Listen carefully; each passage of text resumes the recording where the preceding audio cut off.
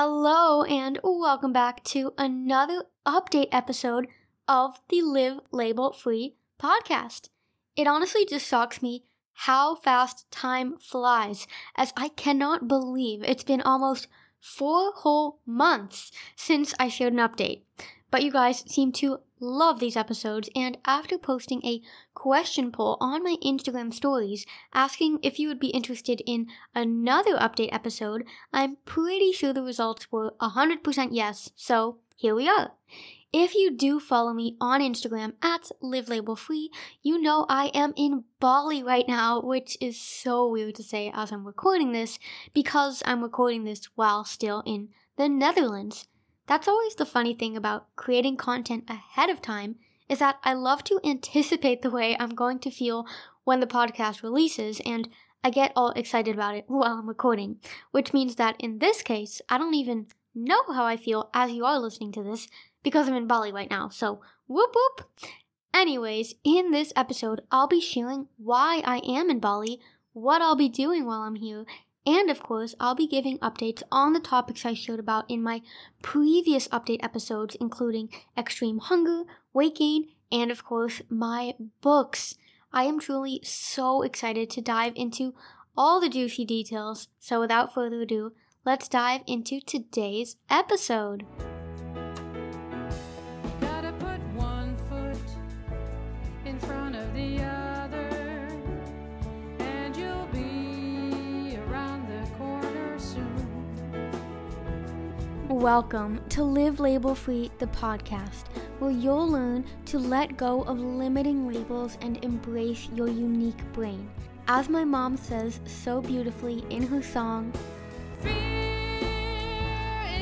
is a heavy load to carry. which is why on this podcast, you'll learn the scientific links between neurodiversity and eating disorders, giving you a deeper understanding of how you can face your fears and become truly free. Together, you and me, we will keep putting One foot in front of the other.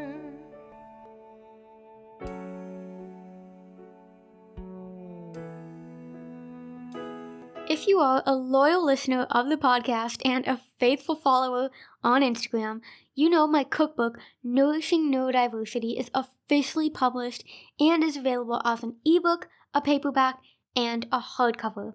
That cookbook has honestly been years in the making, so words do not even come close to describing how incredibly proud and thrilled I am to finally have it out in the world. If you have not yet grabbed your copy, head over to my website right now or visit the link livelabelfree.com/nourishing-neurodiversity, and you'll be taken straight to a page where you can learn more about the cookbook, including all the different recipes in the book, why I created the book, and how it's helpful for neurodivergent individuals and their loved ones. And if you want to get a sneak peek of the inside of the book and hear me read the intro of Nourishing Neurodiversity, I actually posted a YouTube video in February, which is also available as a podcast episode dedicated to that. So yeah, I'm just super excited about this cookbook because I feel we really need more resources for autistic and ADHD individuals when it comes to cooking and eating, because I know firsthand how overwhelming that can feel. So grab your copy of Nourishing Neurodiversity if you haven't already, and while we're talking about books, it's time for an update on my upcoming memoir. So I'm pretty sure I've mentioned the name of my memoir a few times before, but if not, here it is. My memoir, Rainbow Girl, with the subtitle, My Journey to Living Life in Full Color, is so close to being published, and there are just a few more but very necessary steps to take before you can finally get your hands on that. I honestly had to look back at my January update episode when it comes to what you already know about the book so far, and when I recorded that, the manuscript was actually still in the hands of my editor, and oh my gosh, I am just so grateful for my editor. Her name is Barbie Halaby, and that's spelled Halaby, Halaby, and she truly made the book so much better. So little shout out to Barbie. I told her all about my audience and the neurodivergent preferences, and she took everything so to heart when it comes to chapter breaks, word choice, the flow and the pacing of the book, and just everything. I mean, the book is just, I thought it was already good when I wrote it, but then after it went through the editing process, I'm like, it is absolutely golden. And a little teaser already is that the chapters in my book are quite short, so they're just a few pages each, and I did this on purpose because I personally always feel very overwhelmed when a book has super long chapters, and I think especially for neurodivergent people who need that hit of dopamine more frequently than neurotypicals do, it's very rewarding when you can feel accomplished by finishing a chapter. Am I right? Fast forward to today, the edited manuscript has been formatted, sent to a few big names for endorsements, and my very talented younger sister is currently finishing up the cover design, and she has ADHD, by the way, which I just think is really cool and wanted to mention. And I'm really hoping to publish within the next few months. I have to be honest in saying that I originally was planning on publishing the audiobook at the same time as the print and ebook versions, but I have decided to first release the print and ebook versions and then record and release the audiobook. One thing I'm currently working on in all aspects of my life is focusing on doing one thing at a time and not overwhelming myself with multiple and massive expectations, because all that leads to is overwhelm, which defeats the whole purpose of enjoying the journey. And speaking of the journey, one very important aspect of this publishing journey of Rainbow Girl will involve a Live Label-Free launch team, which basically means I want to invite you to be one of the first readers of Rainbow Girl and then share it with all your friends on the official publishing day. If you are interested in reading the book before it's even out and helping spread the word as soon as it is officially out, please send me an email, livelabelfree@gmail.com, and I'll make sure to put you on my list of people to send a copy to. Now, if you caught me sharing about 3 books in my January update episode, you have good ears, and I am now responsible to give you an update on that 3rd book, which is all about how to beat extreme hunger. As I mentioned in previous updates, I actually wrote the majority of that book while I sat on my bed, nauseous and unable to move due to feeling so full after my extreme hunger episodes. And yes, I do prefer the term extreme hunger episodes instead of binges because honoring extreme hunger is not the same thing as binge eating. Anyways, I always need to be working on a big project of some sorts, and that extreme hunger book was one of the big projects I was working on as I was waiting to receive Rainbow Girl back from my editor. As I was writing the Extreme Hunger book, I hit a point in the process where I felt I needed to do a lot more scientific research, so I actually took a break from the actual writing to get started on that research. As I delved into it, though, I discovered it was really a rabbit hole of science that would take me a lot longer than the anticipated few days or weeks to get through, so I decided to just go with the flow and read and research in my free time, more like my relaxed time, while I focused my creative energy on other projects, which was finishing and launching my cookbook, Nourishing Neurodiversity that I just mentioned, and in the meantime, receiving the Rainbow Girl manuscript back from my editor. All that being said, I'm currently reading and researching when I feel excited and able to, so like I said, in the time that I'm not actively recording or podcasting or on Instagram or anything. Like I said, I don't even know what free time is because 24/7 of my time is about my business. But anyways, in like my recharge reading time, I'm doing that research, which is good because I love learning. But I have temporarily put the Extreme Hunger book on the back burner for now to maintain my sanity and protect myself from going into overwhelmed and overstressed mode as I did last year, which ties back to something I just mentioned, and that is my intention of focusing on one thing at a time. As an autistic person, I have a really hard time shifting between tasks, which is definitely challenged because that's all the ADHD part of my brain wants to do. LOL. But because I constantly feel distracted while feeling hyper-focused, which must sound like the biggest paradox ever, because it is, welcome to the life of a neurodivergent person, I can get really easily overwhelmed by just choosing to take on too much. I definitely think that this is what contributed to a majority of my stress and anxiety last year. I mean, I moved all the way to the other side of the world with no plan and really not enough budget, if we're being honest here. I wrote 2 entire books, I kept up my podcast, coaching, and everything else that I do in my business live label free, and just to make ends meet, I had to get 3 part-time jobs. I mean, that is honestly why I talk about becoming a Live Label Free patron and joining me and supporting me on Patreon, because everything I do here is for free. Like, I don't get paid to podcast. So anyways, paired with being so far away from my family and just feeling so lonely in San Francisco, I mean, when I put it all into perspective, no wonder I was vomiting every day. My body was trying to give me a sign that I needed to fucking slow down. Even though last year was really hard, and I'm pretty sure I mentioned this in the last update episode, I am incredibly grateful for what last year taught me. I learned where my boundaries are, and we can only learn that when we reach or even go past them.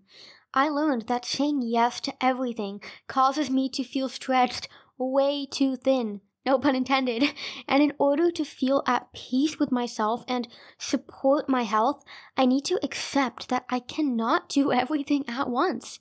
And the great thing is, I don't need to. You don't need to.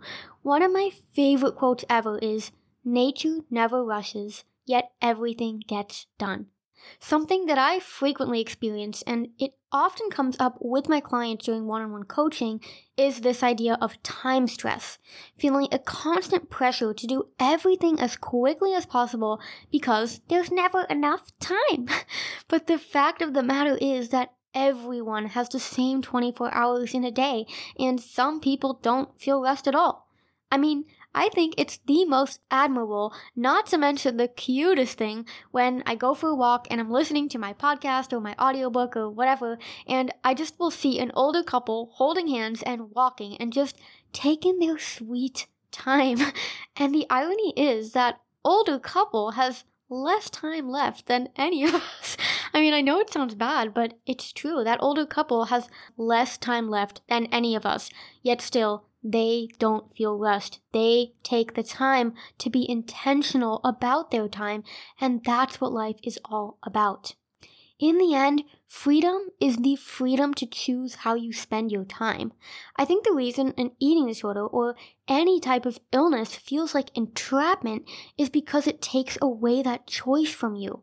When I was in the throes of anorexia, I didn't get to make any of the decisions anymore. All of my time was either spent exercising, eating, or planning what I would be eating, if not all 3 together.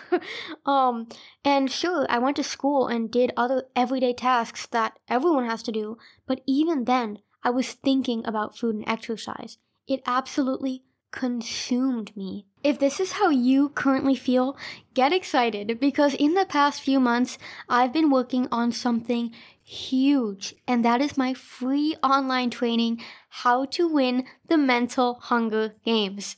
I know this must sound super ironic that I created this whole training. I mean, it's over an hour long, while I just said I was focusing on doing one thing at a time, and those things being my 2 books coming out this year. But my friend, I am too passionate about the topic of extreme mental hunger to just not be creating content around it. Especially because I was recently experiencing that, which I will definitely get to in a moment, but when I decided to put the active writing process of my extreme hunger book aside so I could give myself some time to really understand more of the science and research of a certain section in that book, I felt like there was this empty void.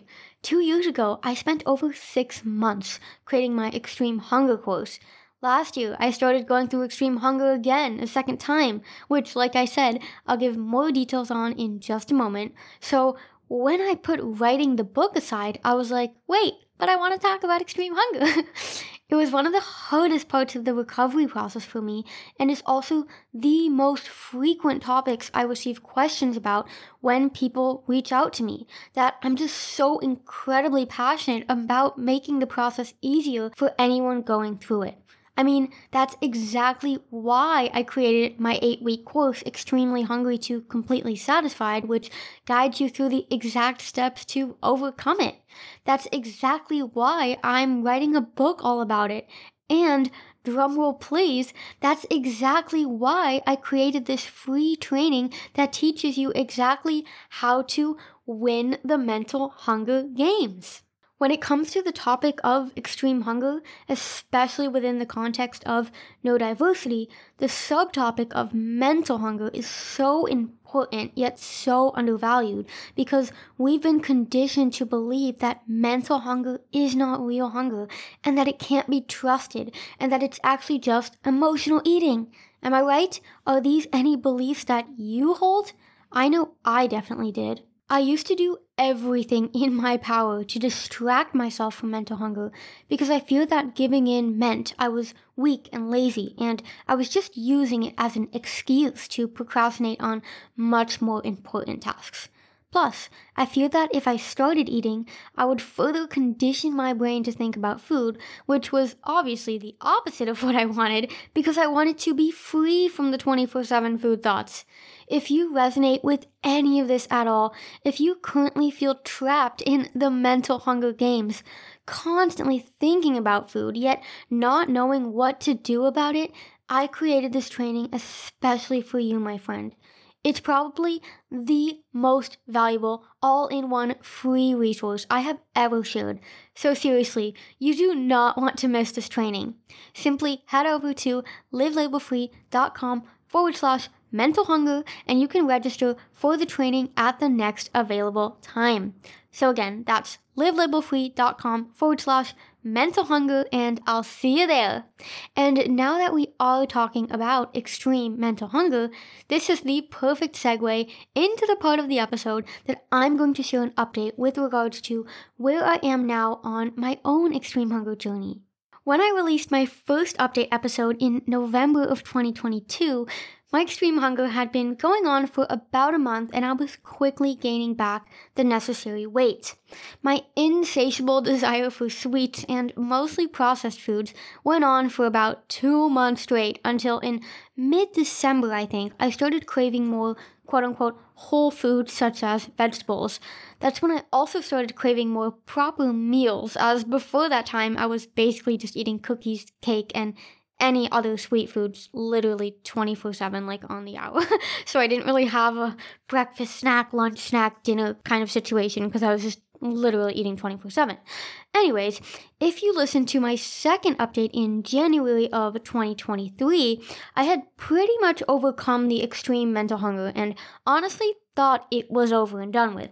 But because I didn't want to restrict myself or feel frustrated if it wasn't yet over and done with, I also remember saying in that episode that I would accept any further weight gain and potential overshoot weight. Now that I so deeply understand the science behind how this whole process works, I knew there was a chance that my body would want to gain more weight in order to feel safe. And I was definitely right about that. I would say my eating was a lot more normalized during the month of January.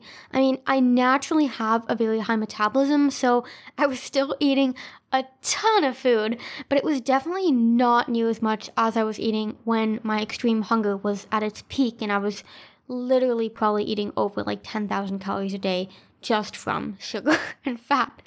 But in the last week of January, it was like a switch went off, because my extreme hunger came back with a bang. I have to be honest in saying that I felt really mixed feelings about this. I still had yet to get my period back, so I was pretty sure my body was like, okay, let's go bring this back and demand extra energy. But at the same time, I was already back at the weight I was prior to moving to San Francisco and before I lost all that weight. So the idea of being at a higher weight that I didn't know what it felt like to be at that higher weight, it just felt kind of quote unquote wrong to me. Not because I fear weight gain or not because I have fat phobia or anything like that, but because it was new and it was different and it was, of course, unpredictable. I mean, I didn't know how my clothes would feel. I didn't know how I would feel if I was at a higher weight. And this is an excellent example of an autistic trait that for years was labeled as an eating disorder behavior. During the entire course of my eating disorder, I never actually feared getting fat or anything like that.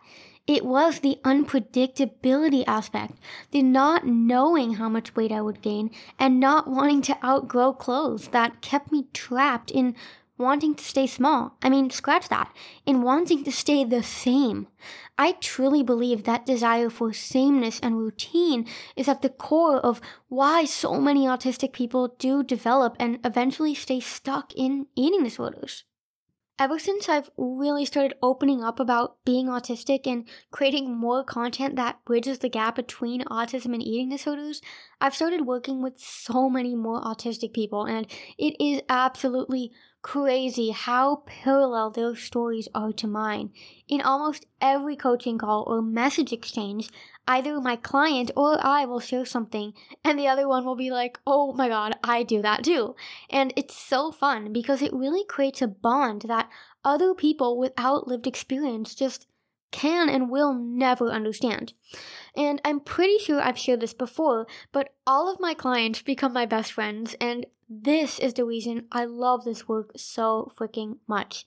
It allows me to form connections and relationships I would have never formed otherwise, and gives both me and my clients insights that we can carry with us for a lifetime. So if you're currently struggling in eating disorder recovery and you want help from someone who's been there and someone who truly understands, and if you also want to make a new friend, sign up for one-on-one coaching with me.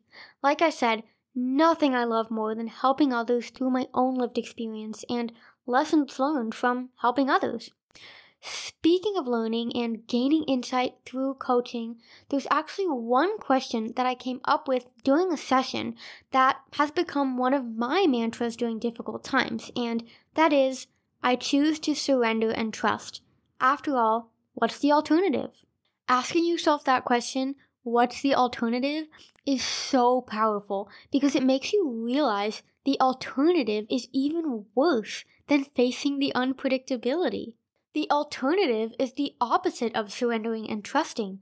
It's resisting and fighting the uncontrollable, which never works because it's, of course, uncontrollable. For years, I resisted the possibility of change and weight gain by engaging in eating disorder behaviors, but I don't think we need to elaborate on where that got me. So this time around, when I was faced by another unforeseen wave of extreme hunger at the end of January, and I did feel those mixed feelings, I reminded myself that trusting my body was really the only thing I could do, because the alternative was fighting it, and I've spent enough of my life fighting my body. So I honored the extreme hunger again, and guess what? In the first week of February, I got my period back. And as I'm recording this, I'm on my third period since getting it back, and at the highest weight I've ever been in my life. Throughout February and March, the extreme hunger kept coming back in waves. There were some days where I was just an insatiable monster, and then suddenly an entire week would go by where I had no extreme hunger. And currently, that's kind of where I'm at. It's kind of going in waves, going up and down. It's unpredictable, but what you gonna do about it, right? You can only control what you can't control. So currently, I'm surrendering to the process, going with the flow of my hunger, and trusting that my body has everything sorted out. Now, I have to be honest with you that even more so than the weight gain, the hormonal shifts that have come with getting my period back have been really challenging. I do explain a lot of the science behind hormones in my course Extremely Hungry to Completely Satisfied, so that's definitely helped me accept the acne and mood swings and all the other shifts going on, but for a few days, every time I get my period, I just don't feel like myself. I know that sounds quite vague because everyone doesn't feel like themselves sometimes, right? But this is like a different type of not feeling like myself, like a way that I've never felt before. The best way to describe it would almost be like some level of dissociation in a way. Like I'll feel my body and know that I'm here on Earth, but my brain will just feel like a cloud that is incapable of thinking creatively. I don't even know if that makes any sense at all. This dissociative state can literally happen from one day to the next, and the impact on me is so intense that I remember telling my mom like a few weeks ago that it almost felt like I had bipolar disorder because I just could feel like a completely different person within the span of 24 hours. And as you can imagine, this has been really tough, but I was honestly super comforted when I saw a post on Instagram by wildflower.audi called Autism and PMDD. I had never heard of PMDD before, so I swiped on the post to learn more, and I was like, oh my freaking god, this is literally me. So PMDD stands for premenstrual dysphoric disorder and is a very severe form of premenstrual syndrome, or PMS, which causes a range of emotional and physical symptoms before your period. What I learned from wildflower.audi's post is that PMDD has been reported to affect up to 92% of autistic women and 46% of women with ADHD, in contrast to occurring in only a mere 6 to 9% of neurotypical women. This is probably due to hypersensitivity, both sensory-wise and hormonally. I mean, my mind was absolutely blown, and I immediately commented on the post saying, and I quote, "Ever since getting my period back, I feel like I have bipolar disorder when I'm on my period." And Wildflower Audie replied, "That's what it always felt like for me. I thought I actually was bipolar for a very long time before getting my autism diagnosis, and PMDD was a huge factor." This is the power of community, my friend. Although I really have a love-hate relationship with Instagram, it's these deeper, more meaningful conversations that make me keep coming back. So now I'm curious, if you're listening to this and you're autistic and or ADHD, do you experience PMDD? I am so fascinated right now that I definitely want to learn more about it and maybe do some future content around it. So if this is something you are interested in, please let me know so I know to actually make it happen. Okay, well, so far I've shared some book updates, I've talked about my free training, how to win the mental hunger games, I've talked about slowing down and being more intentional with my time, that I'm trusting my body and its process, including the hormonal shift going on. So what next? Yes, why am I in Bali? Well, as I've mentioned before and in all of my update episodes, last year was really tough for me and not only taught me what my boundaries are, but it also really put into perspective for me that my work is not my life. Yes, of course, I live for Live Label Free. I mean, I am the living definition of Live Label Free, and it's my greatest passion, but overworking myself to create more and more free content literally almost took my life last year. That surpassing of my health boundary was the clearest illustration that my work is not my identity, and it reminded me that I'm a human being, not a human doing. It made me realize that I too need rest. I want rest, even though I may not always know what that even means. My whole life, I've been an anxious person who's found it difficult to just be and just sit with my thoughts. The irony of being autistic and ADHD is that I'm so easily overstimulated, yet at the same time, I'm constantly seeking stimulation. This combination, of course, is almost a recipe for mental health problems, but I truly believe that the more you become aware of yourself and your tendencies, the better you're able to work with them in a way that they become strengths rather than weaknesses. In the past year, I've gotten so much better at being still and sitting with my thoughts, so much so that I've unlocked a creativity I never even knew I had. What's also been growing in the past year is my need for a break. I started Live Label Free over 3 years ago and have honestly been working on growing it 24/7 ever since I started. But this non-stop work followed a decade of struggling with an eating disorder and recovering from it. So that being said, the last time I really properly took time for myself to just relax and recharge and go on vacation was over 13 years ago. And oh my gosh, this is really making me emotional now. The fact that I haven't given myself a break to just be for more than half of my life is a huge truth bomb right now. But the best part about life and the fact that we can't go back in time is that we have to learn from our past, which helps us choose how to move forward. And right now, I'm choosing to go to Bali for several weeks and give myself the well-deserved rest I've been working so damn hard for. That means I'll also be taking a break from the podcast, I'll be slowing down on my other channels, and I'll be practicing slowing down in life. In the end, this one life is the only life you've got, so why rush through it? And that just about wraps up this life update episode. As always, I would absolutely love to hear your thoughts and any insights you gained from listening to this. The best way to get in touch would be by sending me an email at livelabelfree@gmail.com or submitting a message via the contact form on my website at livelabelfree.com/contact. I hope to hear from you soon, my friend, and otherwise, you'll definitely hear from me again when I'm recharged and ready to come back. Until next time, bye-bye for now. Just one foot in front of the other, and you'll see around the corner soon.